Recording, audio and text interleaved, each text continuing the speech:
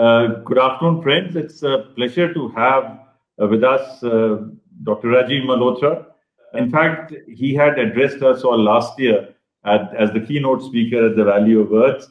And it's a great honor for us that he's today talking to us about his new book, which is Five Battlegrounds. And we are delighted that this is the first festival where this book will be discussed, because it's just going to come, and we are very privileged that we have the honor of being the first literature festival in the world to have a discussion on this book. Thank you very much for giving us this honor, Mr. Malhotra. Now, a brief introduction. He's an alumnus of St. Columbus, St. Stephen's, went to America in 1971, has worked across various sectors, especially the computer IT fields. And then he set up the Infinity Foundation because he wanted to connect the Indic thought, Indic philosophy, and give it in a manner in which the West would understand it, and in a manner in which we can continue our dialogues in a manner which are equal. And that's why his first book was Being Different. He's written a series of books, including Sanskrit Non-Translatable, and I often quote from those books in my lectures. It's really wonderful, and I'm sure many of you would have read more. Many of you will have been inspired to read more of Rajiv Malhotra after our discussion today. So let me start by asking you, Rajiv, that last year you had delivered the keynote address and its impact on India, and now you've turned this into a book. Can you, tell us about the main thesis or the main hypothesis on which you've developed this book? Yes, well, thank you very much for having me back. Last year, I gave the first ever public address on this subject of the artificial intelligence impact on society. And that was in 2019 at your conference, your literary festival. And, it's a book I've been working on for several years. My original background is in physics and computer science. As a computer scientist, my subject was artificial intelligence. But 50 years ago, it was a very embryonic field, not like it is today. I've kept an intellectual interest. I'm not actively involved in practicing artificial intelligence. I'm more concerned about its social implications, which are considerable. So I put all this together into this new book, artificial intelligence and the future of power, because I think it will affect power in a big way. So there are five battlegrounds. One is the economic power, industry, jobs, education. That whole side is going to be disrupted. There'll be new haves and have-nots. Those who cannot keep up with it will be left behind. Those who are into this new AI-oriented things will leapfrog ahead. The second battleground is geopolitics. Geopolitics is the battleground where China is dominating. There's a lot of US-China debates and fights going on, and my book discusses that. And the question is, where is India? And is India in trouble? And in some ways, it is left behind. The third battleground is psychology, your agency, who controls your choices. Is the social media making us dumber while the machines are getting smarter? And the machines are able to influence our thinking, our choice making, not only what we buy, but how we vote, what movie we watch, things like that. More and more behavior is being controlled by machines, and people are becoming dependent on them. So I refer to them as Google Devata, Facebook Devata. These are the new Devatas that we all sort of bow down to, and we want to be in the good books of these social media type of platforms, so that we feel empowered, we feel prestigious and all that. That's the third one. The fourth battleground is, loss of selfhood, the battle for selfhood, because there is an artificial intelligence, virtual reality, augmented reality, and implants in the brain coming, which is going to give us the desires, the joys, the sorrows. So it will be artificial joys, artificial desires, artificial sorrows, artificial high, artificial sense of enlightenment, even some artificial enlightenment, which is not really authentic. So we're becoming kind of artificial people. So as we become more artificial people, what does it do to us as a real spiritual being? Are we becoming more matter, more materialistic, more biological and silicon? That's the fourth battlefield. The fifth one is, what will all this do to India? And that's the part two of the book. Part one is the first four battlefields. Part two is the battle for India. And I'm not I'm not giving an easy, happy story. I'm giving challenges that India must face. These are serious challenges. How the military has to face, the economy has to face, the education ministry has to face. In every dimension that I've looked at, India is 5 to 10 years behind US and China. And this China taking over AI and using AI to weaponize itself is going to be exported into Pakistan. So China will use foot soldiers of Pakistan. Pakistan will become more and more dependent and a digital colony of China. China has already put in a whole lot of surveillance systems in Pakistan along that corridor they have, and they're doing facial recognition, and they're keeping track of where things are moving, what's going on in Pakistan. China has already done that with Africa, turned it into a virtual colony, many countries like Zimbabwe. So China is using AI and surveillance and psychological manipulation, information manipulation as a way to kind of colonize various countries, Pakistan being one of the primary ones. This is worrisome for India. And I did not find enough Indians thinking about it. I did not find political people, or I think the segment of Indians that are most in tune with my concerns are the military people. I think they really understand all this. But I think that the civilian side, academic people, industry people, economists, I'm not sure they really take the seriousness that AI deserves. So that's what this book is about.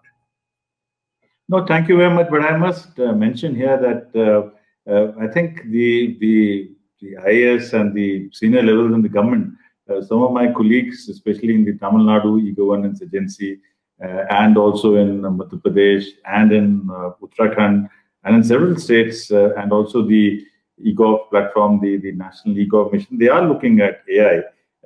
Maybe we've not been very vocal about it, but especially in terms of blockchain, and especially in terms of now the crisis that we had about the migration of people. So we are now, this challenge itself has got us to think of this, but don't think that I'm only always defending the government. You are right that there are several challenges that we face. And in fact, you could also throw some light on how this particular disruption of AI is going to be different from the previous disruption that we've had whenever there's been a change in technology. So how is this AI disruption going to be different, both in terms of scale, in terms of scope, and in terms of the very conception of it? Now, that's a very important point. People often cite, and I disagree with that view, that in the previous industrial revolutions, the industry created more jobs than it destroyed. So when people moved from farms to factories, they lost the farming jobs, but the factories created more jobs. That is true. It all happened. And therefore, they're saying in AI, we shouldn't worry because it'll create more jobs. I think we should worry for the following reason. When the Industrial Revolution happened in England, the jobs created were in England, the jobs lost were in India. We became a colony as a result of the Industrial Revolution. So the Industrial Revolution impact was unequal. It made some people very strong, like in Britain, and it made the people of India dependent and colonized. So even though AI will have a big impact, it will not be an equal impact. Some people will become digital colonizers, and some people will become digital colonies. So the impact will be there. Even though new jobs are created, they will not be in the same place as the jobs that are lost. Take driverless cars. Driverless cars may create, some jobs for Tesla, factory in China, they have factory in US. But what about the 20, 30, 40 million drivers all over the world who lose their jobs? The loss of jobs will be all over the place. The new jobs created will be in a concentrated area. So Bangalore may create jobs because of AI, but maybe Bihar and Orissa and UP, a lot of these other places will lose jobs. So the asymmetric and unequal impact will create social disruption. Also, when you look at previous revolutions, the revolution happened over multiple generations. The Industrial Revolution, people in the farms it was no longer viable to be a farmer because there were machines taking over, and the son of that farmer would get a job in a factory. But it happened slowly so that the old farmer could continue being a farmer for the rest of his life. It's the next generation that got into the factory.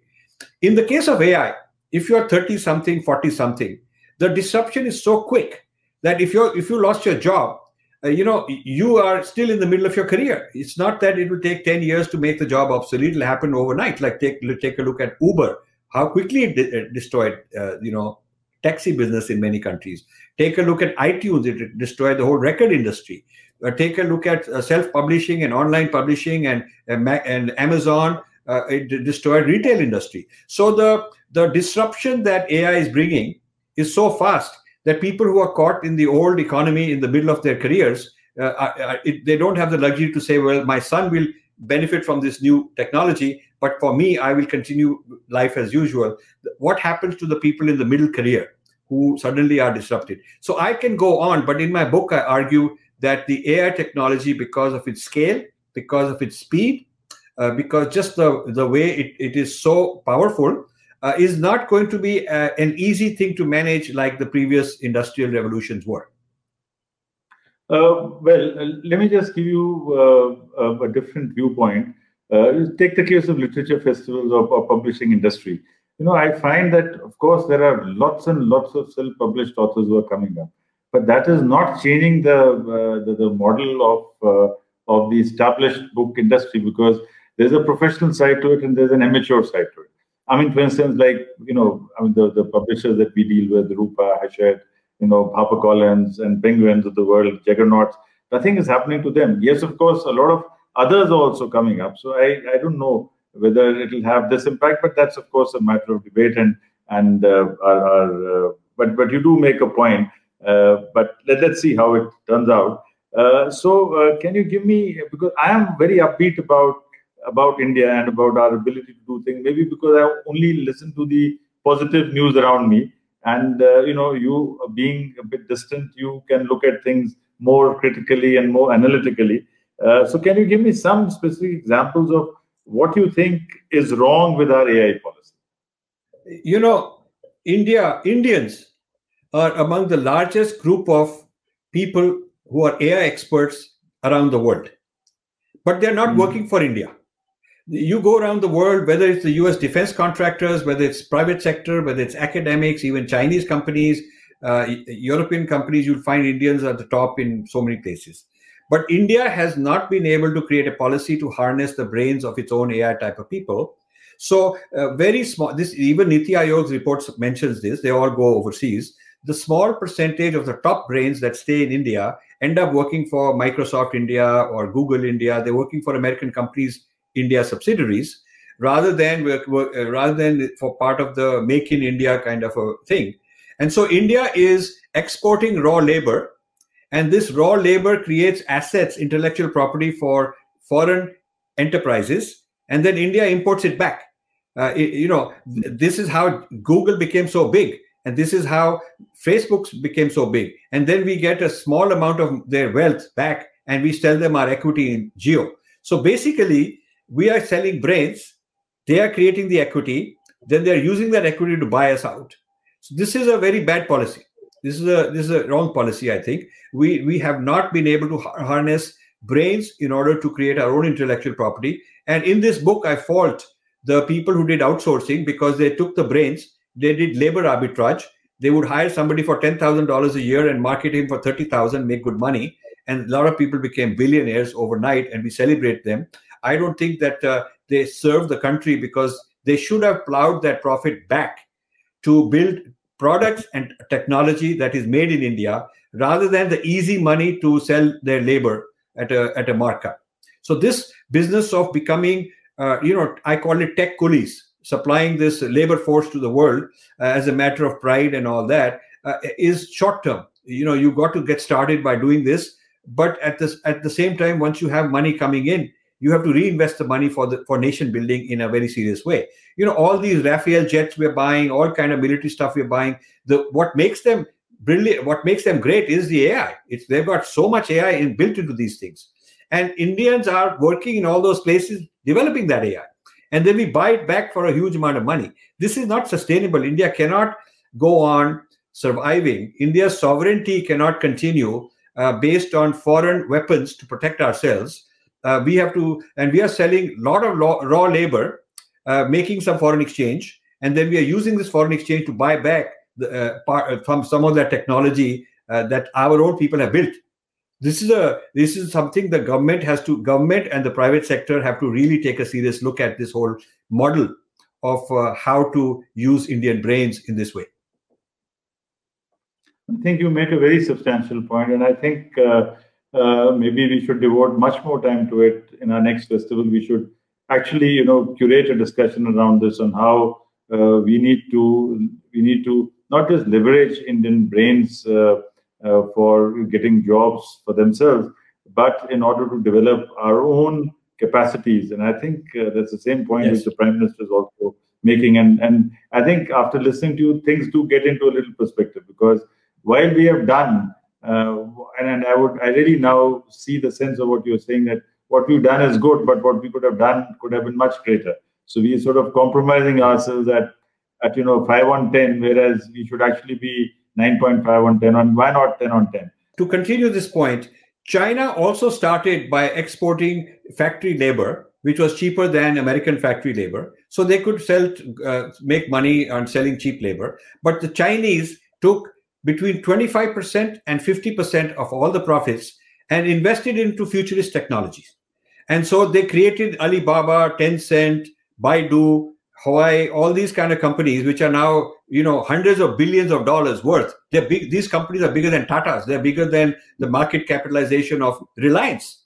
So these companies are like 10 years old in terms of the growth. They might have existed before as small companies. What China did is they said, on the one hand, we'll have an economy selling cheap labor to the Americans, but then we'll take all this profit that we are getting and we're going to create technology of our own, which will leapfrog ahead of the Americans. And they put a ban on Facebook in China, Google, Amazon, to create a market for the local people, and said, okay, now you become the trillion-dollar companies, Chinese companies, and then you go around the world, and that's how we'll become a great power. India didn't do that. India did only the first part, which is to export raw labor at a markup. But then what happened? A few people who were big industrialists made tons of money, and we celebrate them as, wow, they are great guys because they made so much money. But that money was private money. It was not plowed into nation building. I think that's a very, very valid point. And but I think it also means that along with this, we need to have a meta-narrative about a nation. You see, we need to have a meta-narrative about a nation, which has to extend beyond the political class. It's a meta-narrative that you and I must believe in. It's a meta-narrative which the kids who are now in 10th and 11th and 12th, and those who are now in Kendriya Vidyalaya, in government schools, they must own this narrative. They must own this meta-narrative of a new India. So I'm glad that and I hope that we are reaching out to children and to young students across the country. And the good thing is that because it's a recorded and an archived sessions, we will try to share it with most of the schools in the country.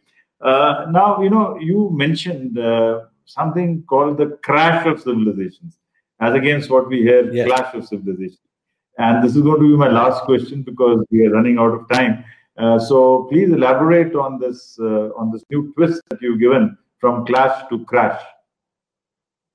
Okay, so one of the things I mentioned for the first time in public in your 2019 festival in my talk was, I did not use this term, but I said that in the future, because of AI, instead of 10 billion population, maybe 1 billion people will be enough to do the work because of robotics, because of automation, because automated surgery, automated farming, so many things that machines can do better than us.